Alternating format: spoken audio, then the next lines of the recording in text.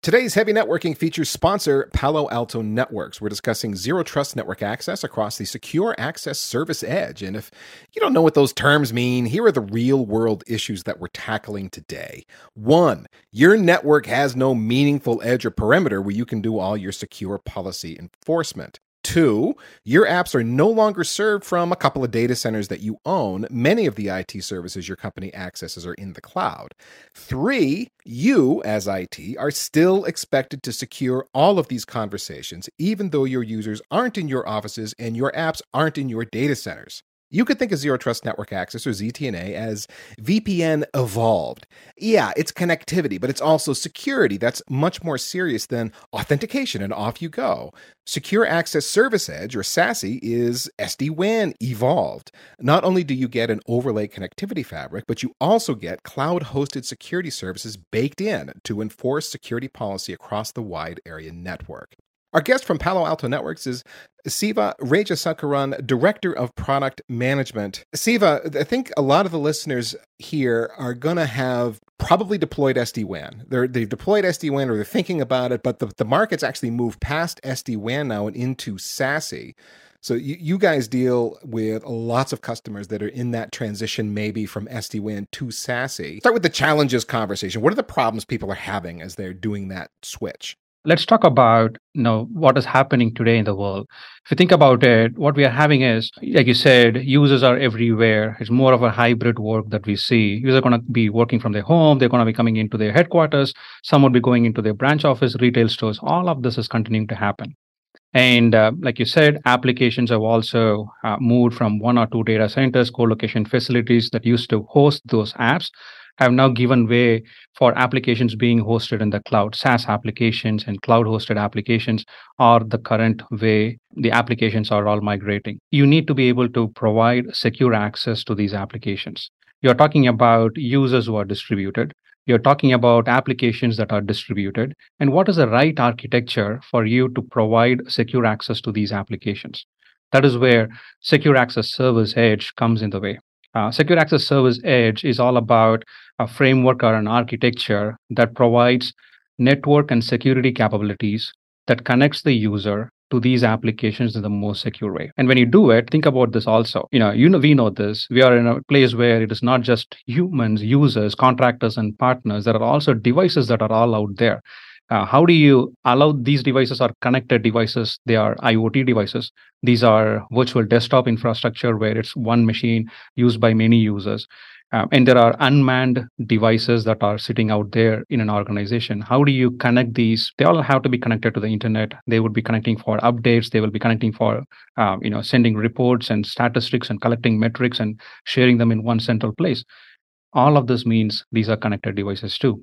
So SASE provides networking and security capabilities that allows both users and the devices to connect to these applications. So this is where it all started. I think it's important to emphasize a word that you brought up already is architecture. This isn't just a hardware firewall, I put it some edge somewhere. This is a whole architecture that's encompassing end users, it's encompassing cloud delivered services, it's encompassing my on-premise infrastructure. It's a lot all at once. That's a great point. So if you think about it, it's not about taking what you got and pushing them and stacking them in the cloud. It is about how do you very natively provide cloud delivered security services so that users and devices can get the protection. And at the same time, also leverage some of the edge deployments that you already have. This could be the next gen firewalls. This could be other enforcement points and traffic forwarding components that could be sitting in the customer's network, in your network. It is not about integrating all of them and making them available so that you can enforce these policies. It is about, in my mind, the most significant thing that customers that we talk to are all after is, I want to be able to get a single platform-based approach where it gives me an unified experience, even though I may have different enforcement points all around the place. Now we're talking about cloud. So there is going to be an enforcement point in the cloud. You talk about multiple branch offices. There's going to be enforcement points in all of these branch locations. And if you have to manage them all separately, it is going to be a lot more complex. And that is why a single unified management plane and a unified data plane, which gives every customer the ability to have consistent policy, regardless of where the users are, is going to be key. I think there's a bigger point to make here around that, which is for folks that are old school network engineers and remember best of breed, where we used to, what's the best thing in this class of product? And then we'd buy that and put it in our network, no matter what vendor it came from. Now, when we're talking about SASE and all the different security services that we're talking about, there are several different services that have some overlapping functionality, and there are complexities to the different policies that you need to apply. And then interactions between each of those security classes that mean if you're trying to go with the old school best of breed approach, it's going to be a lot of difficult integration work to come up with a platform, as opposed to the point you were just making, Siva, buying a solution that comes from a single vendor that has already had that integration work all done. I think that's kind of a big deal, because we're not just talking about 5-tuple firewall filtering now. There's all kinds of other security services that are going on in the SASE world. Yeah, exactly. It's not the fightable thing. You have to take into account a lot of context that is around the user and the devices to take those dynamic policy actions. And that's why customer will be in different phases in their journey. That's one of the obstacles that we see today. So each one is trying to go through some transformation. Some are in the phase where they're doing this digital transformation, which means taking their apps to the cloud. Some are evolving in how they would do hybrid work. And some have deployed SD-WAN, some haven't deployed SD-WAN. So where do you start, and how do you architect in a way you get that one single platform that provides all the capabilities in the most converged way? That is the obstacle that we see. And that's why from Palo Alto Networks, we have a SASE solution, which is a single vendor SASE product, which means we have both SD-WAN and we also have the SSE capabilities through our Prisma Access.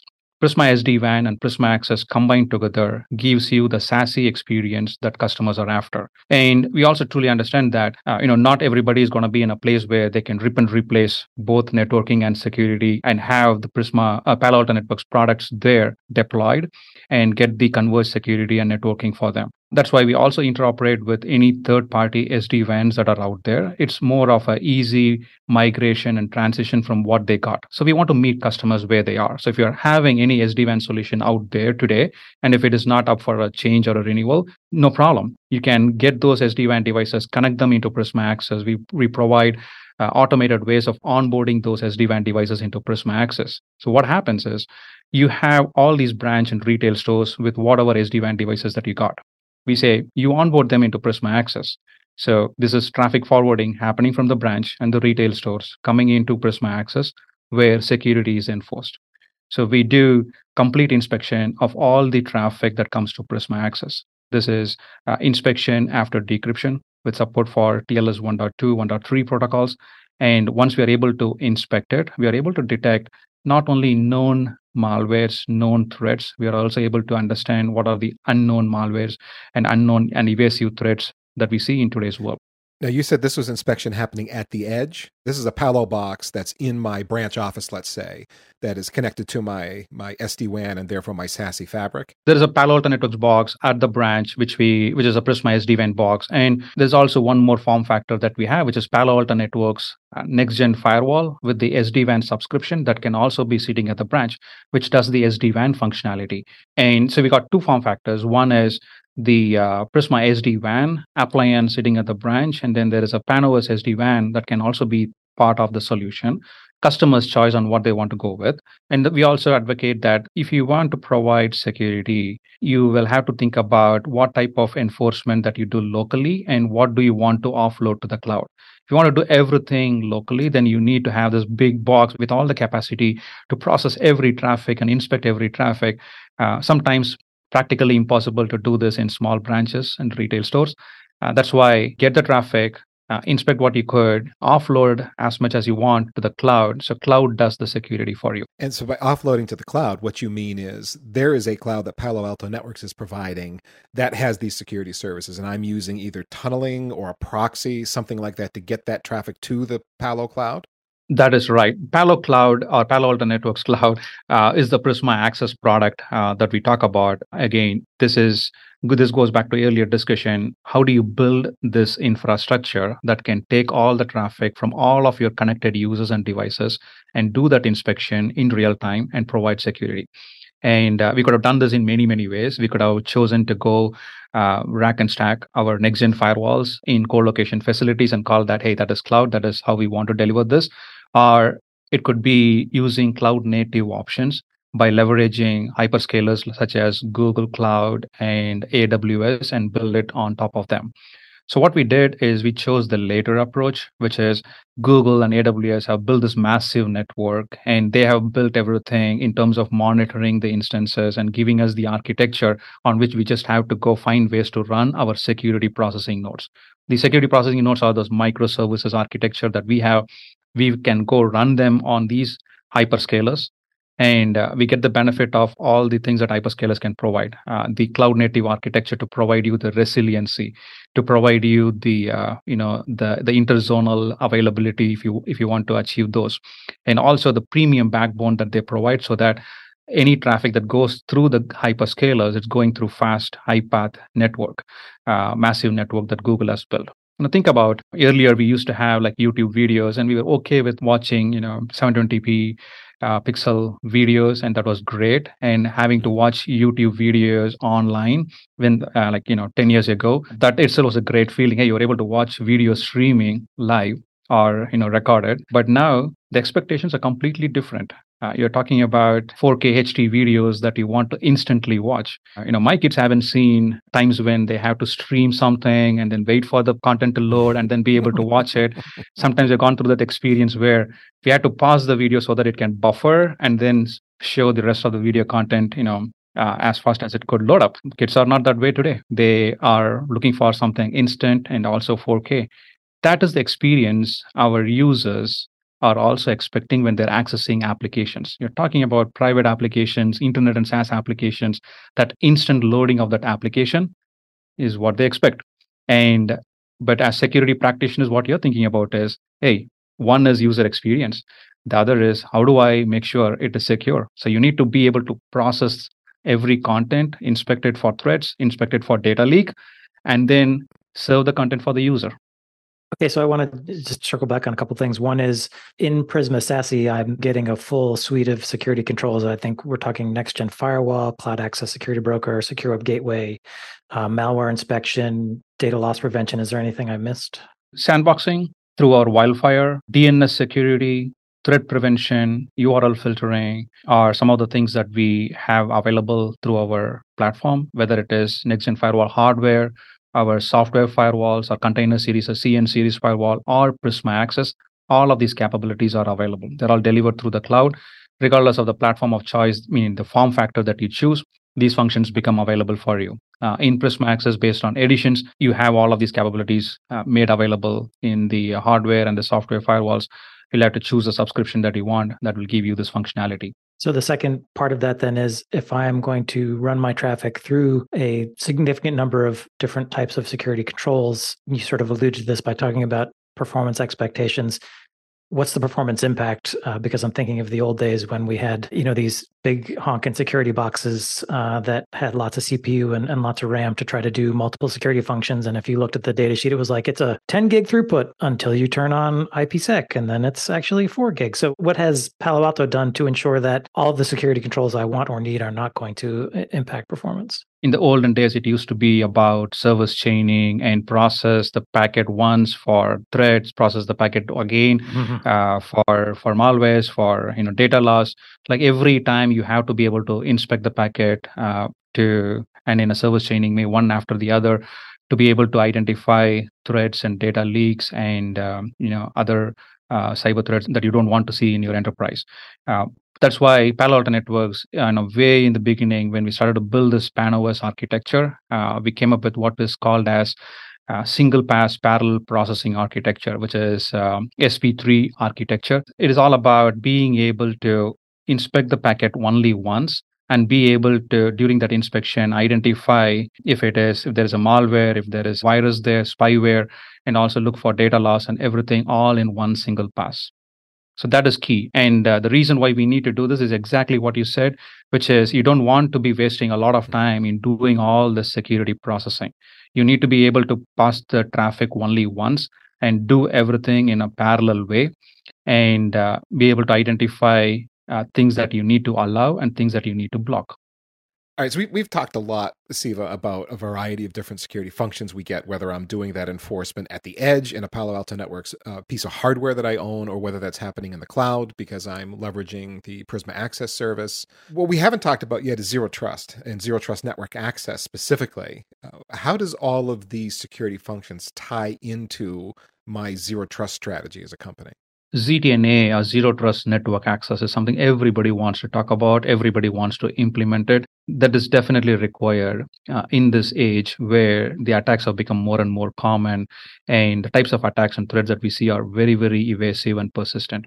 So you need to be able to find ways to reduce the attack surface. And how could you do this? That is through the Zero Trust Network Access approach. What do we do from Palo Alto Networks is you need to be able to identify the user and be able to connect the user to the application that they're authorized to access. Least privilege access is what all starts with. Identify the user, identify the application they're accessing, and make sure that the user is accessing that application they're authorized for.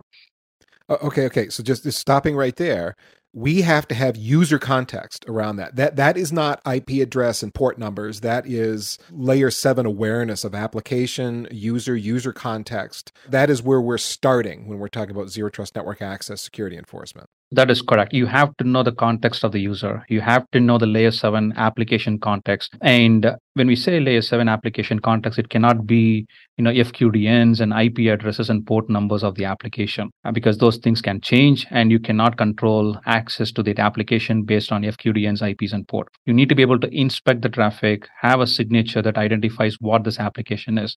Now, we know this, Ethan. If you talk about Telnet and SSH, I can run them on any different port. So just relying on port numbers to identify what the application is not going to make it. So we need to be able to look at the stream of packets and identify what is this application that the user is accessing. But everything's encrypted. If everything is encrypted, so decryption is really key. And we talked about earlier when we talked about the single pass parallel processing architecture, where any traffic that can be decrypted should be decrypted. There is always categories of traffic such as government, finance, and healthcare, personally identifiable content that requires, for privacy reasons, you cannot decrypt them. But for everything else, best practice recommendation is decrypt the traffic, identify what those applications are, identify the transaction that's happening between user and the app. That goes to the next thing that we should do in Zero Trust Network Access, which is continuous security inspection. You got the user, you got the application, you got them connected to both. You got them both connected. Now, user is transacting with that application. How do you make sure that transaction is clean, no threats involved, no data loss involved? For that, you need to do continuous security inspection. What we said from Palo Alto Networks is it is regardless of the application that the user is accessing. Application could be an internet SaaS application such as Box, OneDrive, Google Drive. It could be, CNN.com, Yahoo.com type of internet application. You have to be able to inspect it. And also, there are applications that are in the data center. These are private applications hosted by the enterprise. They're not public apps. These applications also carry threat. We all talk about Log4j vulnerabilities. And, the attack that happened where the attackers were able to exploit the vulnerability in the Log4j component. And we want to be able to identify those and protect against those also, which means you need to be able to do continuous security inspection for private application traffic as well. So there's two ends of that continuous security inspection, though, too. There's the server that is being accessed by some user, and then there's the user's endpoint itself. So we're talking about continuous security on both ends? Absolutely, yeah. So that goes to something that I usually refer to as continuous trust verification. Wherein you're trying to verify who's the user, what is the device that they're connecting from, and making sure that the device is compliant with your compliance requirements. So verifying what the device is, and is it being running an antivirus or an EDR, XDR product, and is it up to date in terms of patches, etc., is also key thing to consider as part of Zero Trust. So Zero Trust is, you don't want to give access to anything unless you have truly verified and have confirmed that there is a trust. Like, don't trust anything until you've proved everything and are giving access to it. It sounds like if you're getting device details, there's some kind of agent or client on the endpoint? Yes. So there are two ways to do this. One, you will have managed devices, and there will also be personal or bring your own devices or unmanaged devices, as I want to say. Managed devices are devices that are issued by the corporate IT. They have control. They have admin access accounts into those devices. And for those, we have what we call as Global Protect. This is an agent that can run on Windows, Mac, iOS, Android, Chromebooks, and Linux. You can almost all the operating system and the latest and the greatest versions of the operating system that we support there. So these are agents that runs on the machine that can collect the device posture information, and it can also connect you to Prisma Access through either proxy mode or tunnel mode. And there's a flexibility in terms of what you want to use in order to connect to Prisma Access or steer the traffic to Prisma Access. And isn't that a policy setting, whether to go proxy or tunnel, and what apps go to Prisma Access and what doesn't? Oh, yes. There are policies in place. There are improvements that we're continuing to make there because, while we make sure end user experience is great, practitioners who are listening on this call, they also have to have the best experience in terms of managing this whole infrastructure. So ease of administration is also key. That's why while we had these split tunnel configurations and proxy based rules to define what traffic comes to Prisma Access using tunnel, using proxy mode, we already have something called as traffic forwarding rules. And we're going to be continuing to enhance the traffic forwarding rule so that it becomes very easy for an administrator to just say in simple terms, what is the traffic that should be steered? Should I use tunnel mode or proxy mode for the traffic? So simple. Tunnel mode, I'm sending it to the cloud. It's going to emerge on the other side of the tunnel inside of the Prisma Access cloud. And then what happens? It's like a pass-through, right? Because it's on the way to a destination, as opposed to a proxy where we know it's going to land on some specific device. Can you compare what happens with the two inspection types? Oh, sure. Yeah. From the inspection point of view, there is not any difference at all. It is all about how do we steer the traffic from the endpoint, from the user to where the enforcement is happening. This is completely how it's completely different from us and other, VPN solutions that are out there, where unless the administrator writes a policy that says this traffic can be allowed, no traffic passes through Prisma Access. So user gets connected to Prisma Access, by default, everything is denied. Inspection happens, a policy is in place that says if the inspection checks okay, and if this is the right user accessing the right application and they have proved themselves that they're connecting from the trusted device, and if everything else checks okay, then allow the traffic. Otherwise, the traffic is going to be blocked, dropped, or connection will be reset. So that is true for both the proxy mode that we have as well as the tunnel mode that we have. I was getting hung up because back in the day, when you deployed proxies for security purposes, the device that was the proxy was probably doing the security inspection as well. It was all in one thing, one physical piece of hardware. There's no reason it has to be that way. If you're just using the proxy to get the traffic to the stack of cloud whatever hardware that's going to be doing the inspections, that's fine. I was thinking too literally, Siva. I was thinking too much like how is it cabled? Show me the cable, Siva. And that's kind of not the point in this conversation. Yeah. And there was also another topic that we were talking earlier. We talked about managed devices. Unmanaged device is also another scenario. Not everybody is going to use a corporate issued IT laptop. You're in travel, you probably are going to use your iPad to connect personal device. But the level of control, level of access you want to provide is going to be completely different for a managed device versus an unmanaged device. On a managed device, there is, if everything checks okay, administrators will be okay with allowing users to download content onto their corporate managed laptop. But on a personal device, you do not want to allow those downloads to happen because it's a personal device. Why do you want to download a company confidential content onto your laptops? You can actually imagine now it is same user connecting to the same application, but what they could do will completely change based on whether they're coming from a managed device versus an unmanaged device. There's two different kinds of devices. We're talking about managed and unmanaged. So I think it was asked before. I think Drew asked if it's a managed device, that means there's a client, right? So there's some kind of the Prisma client that's going to be sitting on that device, which lets us see all sorts of things and introduce policy enforcement there as well. Can we do policy enforcement on the client? Yeah, you're right. So on the managed device, there's an agent which does the traffic steering, which also collects the attributes of the device, which we call as host information profile. And at the same time, there is also controls you can do to do always on enforcement. Meaning, if the user is not connected to Prisma Access, I want to completely lock down that endpoint and not have that endpoint be part of any network. That level of enforcement we could do. Those are controls that are available at the endpoint level. On an unmanaged device, as you can imagine, no endpoints, no agent there. But how do you steer the traffic? That's why we have a solution called clientless. And through that, what you're able to do is users can open up a browser, connect to the Prisma Access, and through that, they will be able to access any published application in a more secure way. It's up to the user to take the secure path of opening up a Prisma Access compatible browser first. There are two choices here. And if the user is aware of what they're trying to do, they will start with opening up a browser, logging into Prisma Access, establish a session, and then published apps becomes available, they can access it. In some cases, they may not remember to have the session established with Prisma Access first. They'll just directly go to a SaaS application such as, let's say, Box or OneDrive. Right. They will directly go to Box or OneDrive, but we have controls or configurations in the product that will redirect the user through SAML proxy implementation that we have. So it redirects through SAML proxy to Prisma Access. Now they have to establish a session with Prisma Access, and once they establish the session, they have access to Box or OneDrive, whatever they were accessing. So you've set it up so that you've got integrations via SAML that if someone is trying to log into a SaaS app, a Box, or Salesforce or whatever, they've just got a username and password. They're not coming in on a managed device. Your hooks into SAML are good enough that you can say, "Oh, I know this user.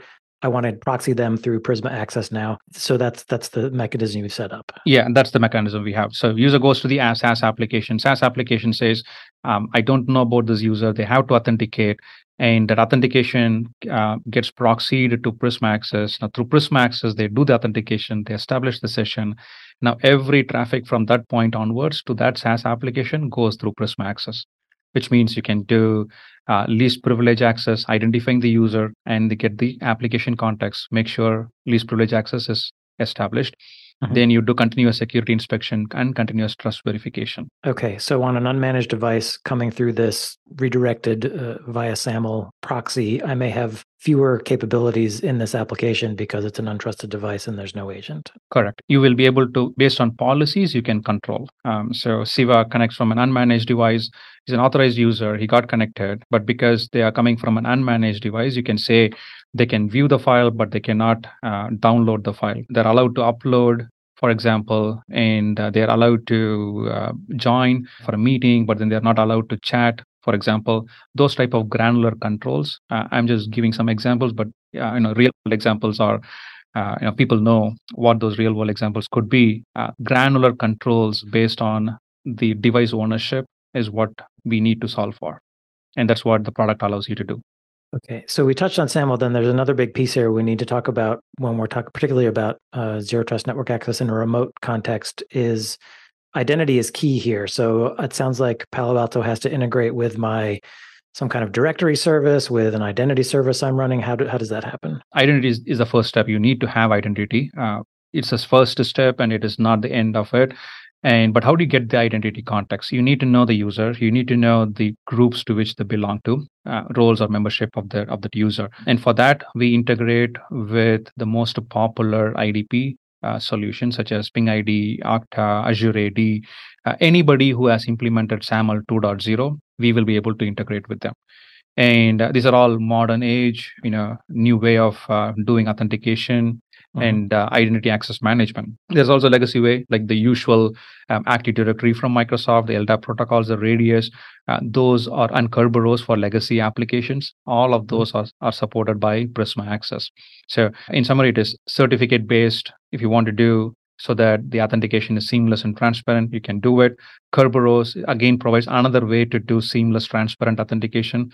These are, Kerberos with the tokens and the tickets that you need to request, and that way, once the ticket gets granted, once you establish your credentials, the access becomes seamless. I haven't heard anybody mention Kerberos in ages. Those must be some crusty applications. Oh yeah, these are, you would be surprised. There are many customers with still lots of legacy applications still are relying on Kerberos. And that's something which we hear very, very often. And we support Kerberos authentication also. And Active Directory, LDAP, Radius, SAML, name it, we support all of them. Now, one more thing I want to add to Drew's question earlier is, these are all integrations you need to go build. And if you have to do this, for a massive infrastructure like Prisma Access, think about this. You're going to have a cloud delivered service that is enabling a distributed user group across the globe to be able to connect and get secure access. Now, if you want to go configure this in every place, it's going to be really, really difficult. And auto scaling will happen because there will be a surge in user population connecting at some point of time, like 9 a.m. on a day. You'll see a lot of users connecting to Prisma Access, and then it'll slowly die down 5 p.m., 6 p.m. If you're me, you'll be working around the clock. So there's a constant traffic load that goes through. Auto scaling is something Prisma Access supports. We scale up and down based on the load. And when we do that, those instances should be automatically provisioned with all of these authentication identity information so that when a user connects to the new node, they're able to go through it and fully inspected and authorized. So that is why what we have in Palo Alto Networks is a Cloud Identity Engine, or CIE, as we call for short. Cloud Identity Engine provides one central way for you to manage all the identity operations for a given customer.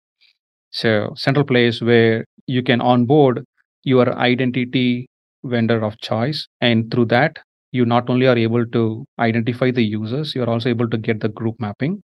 And not only that, through that, we are also able to get any user risk information that SAML IDP vendors such as Azure AD or Okta or Ping ID are able to provide. What we're talking about here is it's not static information. It's not static information about the user and the group to which they belong to. There is dynamic nature of the user itself. Users can go from a regular user to a high risk user based on the operations that they do. For example, I can give a very simple example that I can relate to. For example, Ethan connects from Santa Clara now, and in 5 minutes time, if I see Ethan connecting from Sydney or Melbourne, it is impossible for Ethan to do it. I call this as an impossible traveler scenario. That information is something which Okta Ping ID or Azure AD can give me. Leveraging those and then flagging Ethan as a high risk user is what we do. And once we put this user as a high risk user, even though Ethan may have access to Salesforce, Workday, Box, because of this high risk nature of what we saw as a behavior, we can now control what Ethan can do, like what applications he can access, and within those applications, what operations can he do or he should not be doing. So we can control that level.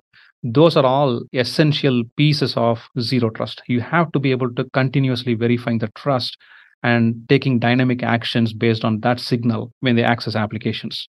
Unless Ethan is working on the wormhole travel research group, Santa Clara to Sydney is a problem.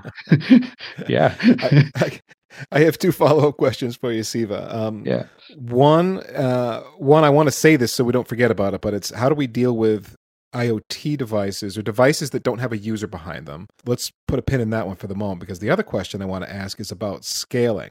You mentioned that if I have a burst of user activity that the Prisma Access infrastructure can scale, which tells me when I become a Prisma Access customer, you're provisioning infrastructure just for me. I'm not on some kind of shared infrastructure? You're right. We don't mix up customers' traffic in one tenant. So what we offer for every customer that comes on board is a completely dedicated, isolated tenant. And what that means is any instances that we bring up for you, you get to enjoy the 100% of the resources from those instances. There's no sharing. You define your fate. There's no fate sharing with somebody else.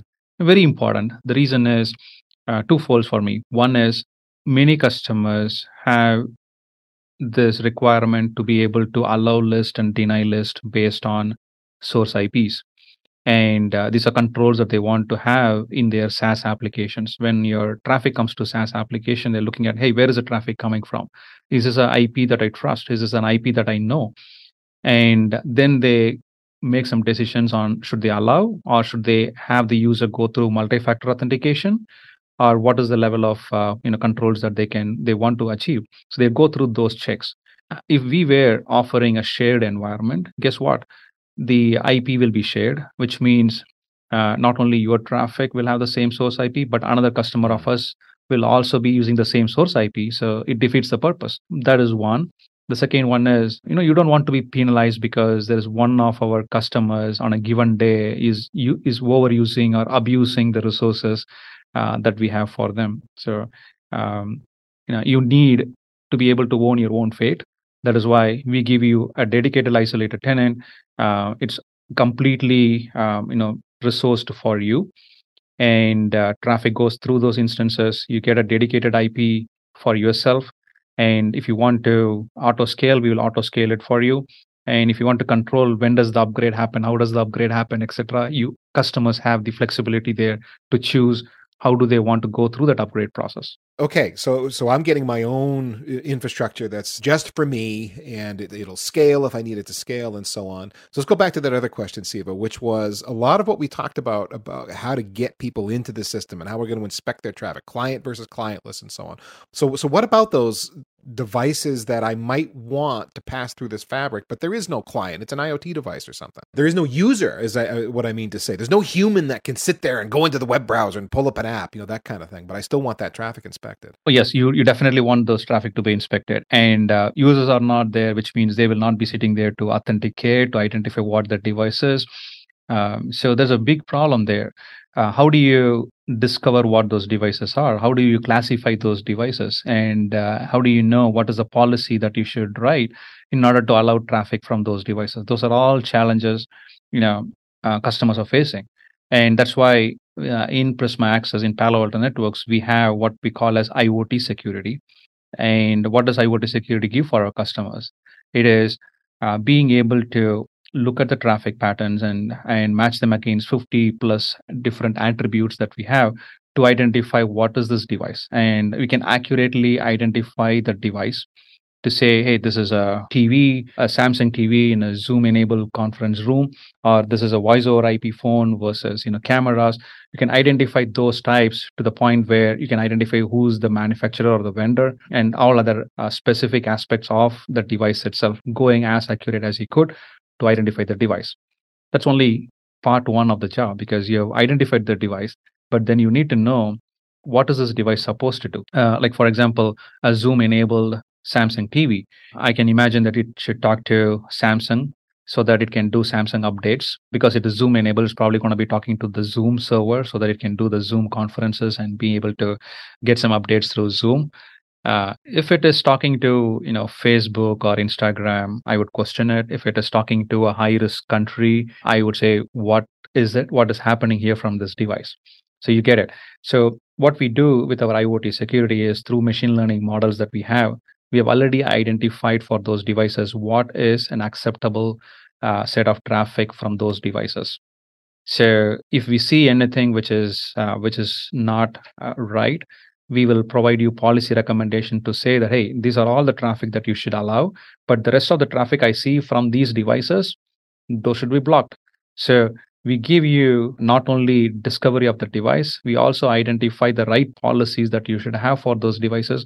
We give you the recommendation. All you got to do, review the policies and then say, this makes sense, and I'm taking the policy in. And that's how you start to control what those devices can do, reducing the attack surface. Oh, I like that, but that is tricky. That is a thing you have to chase. I just read an article that Apple TV, you can run VPNs on them now, and so they have more capabilities now. They're going to be connecting to other places and doing things that they never used to be able to do. But I get it now. Okay, you can identify the device. That fingerprinting is getting increasingly accurate over time, and now with machine learning, you have a baseline of what's normal for a device of that type, and can build policy around that. That's straightforward enough. Right up until whatever it is in the conference room doesn't work right, but the executive complaints. I'm curious on that part about that IoT fingerprinting. Are you collecting any information? Like typically that happens via DHCP to get that fingerprint. Are you working with wireless companies to do that, or are you just basing it on the kind of traffic you're seeing come through Prisma Access that's being funneled through some SD-WAN gateway? That's the beauty of having sensors everywhere. We talked about this earlier. You need to be in the cloud, you need to be at the edge, and being able to have them all interoperate so that you are able to get everything that you need in terms of the context and the signal, and you can do the policies based on that. That's why Prisma SD-WAN, which is the device that is on the branch, it can act as a DHCP relay. And through that, any IoT devices that are coming up in the branch, it would be able to identify those DHCP traffic or be able to forward anything else which are proprietary for us to Prisma Access to help us identify those devices. So you're absolutely right there. We need some sensors in the branch that can forward traffic that allows us to do some proprietary ways of identifying what those devices are. Man, we got a lot of ground more to cover, but we're running out of time. But there are definitely some more points that we want to make here. One, I was reading up on how Palo Alto Networks is delivering SASE and got down a rabbit hole about RBI, remote browser isolation. And I started digging in on that, and it felt like it works with secure web gateway is kind of how it felt like to me with what was going on there, a proxy in the middle. I should just shut up. I'm asking you. Tell us about RBI. What is this technology, and how does it fit into the SASE stack? So if you think about RBI, it is about separating the content that is being served from the web applications from reaching the endpoint. It's all about isolating the session that the user has with this web application so that you're able to detect and block malwares and also detect and block the data loss that could happen. Think about all the contents from your web application that you're accessing being delivered not to your endpoint, but being delivered somewhere else.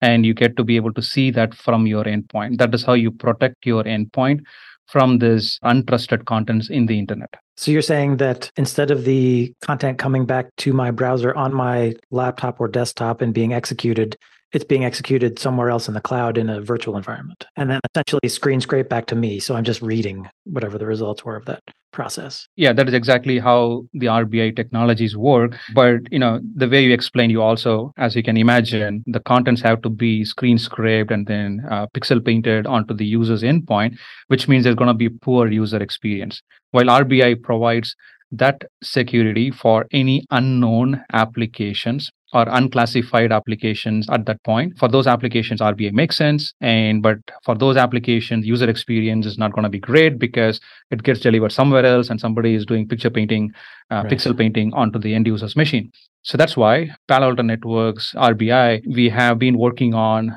what we call as a fourth generation RBI, which not only provides you the security for those unknown, new, unclassified application by delivering them in an isolated way in a virtual cloud. We also will make sure that the user experience is near native, meaning you do not know that somebody is pixel painting those pictures for you on the screen. RBI, without compromising on user experience, is what we are after. We will be demonstrating this very soon in the SASE Converge event that's going to happen sometime in November. And to my understanding, you're doing RBI in partnership with some other companies? So we have been in partnership with many other vendors like Ericom, Authenticate, Proofpoint. There are popular RBI vendors. At the same time, we are also working on our native RBI solution for customers who want to have the best-in-class solution available as a platform, one less console to manage and configure. Okay, so that's RBI, one topic that feels like it needs its own show, Siva. So at some point, maybe you come back and we just have a whole show about RBI, because I would love to get into that and how that works. Reading up on it was fascinating. Another thing, you guys are doing AI ML dealing with user experience data that is meaningful. In other words, the intent of it isn't just to say, we're doing AI ops and aren't we cool, and just, do some marketing branding, but you're using the data in a way that helps engineers be proactive when problems are detected within the infrastructure. Talk us through that. We've always been using this AI and machine learning models for many things in the product already. The way we talk about this is like precision AI. Precision AI was allowing us to identify threats that we have never seen before, evasive threats that we're always finding ways to evade the security controls that are put in place. Being able to use AI ML to identify those threats and being able to block and respond is one set of AI that we always did, and we will continue to do those also. Additionally, like you said, what we are also focusing on is all the data that we are getting from our autonomous digital experience management and from different vantage points that we have in the cloud, on the user's endpoint. How do you use that to be able to correlate and give administrators an ability to identify where the problem is and being able to root cause those problems very easily? That's another set of AI work, which is coming through AI Ops or AI Ops with ADM that we will deliver. One more area of investment which we have been constantly working and evolving is with all these AI capabilities being used by many, many products to improve what they can offer. We will be using generative AI to redefine and simplify how customers are able to use our product, engage with our product for configurations, for getting more data out of the product itself. So that is generative AI. The earlier ones that we talked about are precision AI for security, and then the AIOps for the ADEM will be like more predictive analysis to be able to root cause where the problem is and help them to resolve tickets quickly. And then there's one more thing we wanted to fit in, squeeze it in before the end of the show, Siva, and that was about application acceleration. Yeah. So, we can do all of this. I think we talked about this earlier. You have this great product, you have chosen the right product for the organization. But if it comes in the way of user doing the work, then people are going to find ways to break away from the system. So you need to have a product that provides the best user experience. There are many ways to do this, talking about doing the inspection at the edge, being able to run many POPs around the world so that it gets the POPs closer to the user. Even after doing all of this, these are all only trying to look at where is a network latency, how can I be able to resolve those network latency problems. That is not sufficient. What we see is, there's so much that you can do at the network level, but there is so much more that could be happening at the application level. Application itself may not be optimized, may not be behaving properly. How do you, after you solve all these network latency problems, if you still have user experience issue, then you know where the problem is. Problem is going to be at the application level. So that's why we are working on accelerating that experience also, so that users, when they connect to the application, they're able to get to this application in a much faster way, so that they get the security and you get the best user experience. Oftentimes, where customers had to make a choice, they had to make a choice between user experience and security, and it was always seen as a trade-off. Do you want the best user experience, or do you want the best security for your people? The trade-offs are something which we did not like. And that is why with the app acceleration that you'll hear more about in the SASE Converge in November, on November 15th and 16th, we have a virtual event. You will know more about this. We are making sure that customers do not have to make this trade-off between user experience and security. You get the best security without compromising on the user experience. That is what we will be delivering. Well, Steve, I want to thank you for joining us today and sharing all of that with us. I like the solution. I like it as a much better alternative to be cloud-based than the way I used to have to do it back in the day, sending off a whole stack of hardware that did all of this stuff pre-configured off to a remote office. It was the bane of my existence, and being able to do it all cloud delivered is a great thing. To reiterate, the SASE Converge virtual event, folks, if you're out there listening, this is happening November 15th and 16th, hosted by Palo Alto Networks. You can register for that at saseconverge.paloaltonetworks.com, SASE Converge, one word, .paloaltonetworks.com. Sign up, and then you can get into a lot more of the details of what we talked about today with Siva that piqued your interest. You want to know more information, that is the place to go. If you go to the show notes at packetpushers.net, we've got links to several articles that dive into things about ZTNA. There's a Zero Trust Enterprise Design Guide that Palo published that you can dig into and read. It's about a 70-page PDF with lots and lots of information and more. And our thanks to Palo Alto Networks for sponsoring today's Heavy Networking. And if you're still there, thanks to you for listening all the way to the end, you awesome human. If you ping your Palo Alto Networks rep about Prisma Access or any of their other security products, tell them that you heard about them on Packet Pushers. Packet Pushers is here for you. We are bringing you technical podcasts, industry news, a community Slack channel, newsletters, educational videos on YouTube, and more. Find it all at packetpushers.net. If you're on social media, you can follow us on LinkedIn. We'd appreciate it if you would share the shows that you like there on LinkedIn, and then comment as you see our postings go by. We feel that LinkedIn is the best place for us to be, all things considered, in the post-Twitter era. Last but not least, remember that too much networking would never be enough.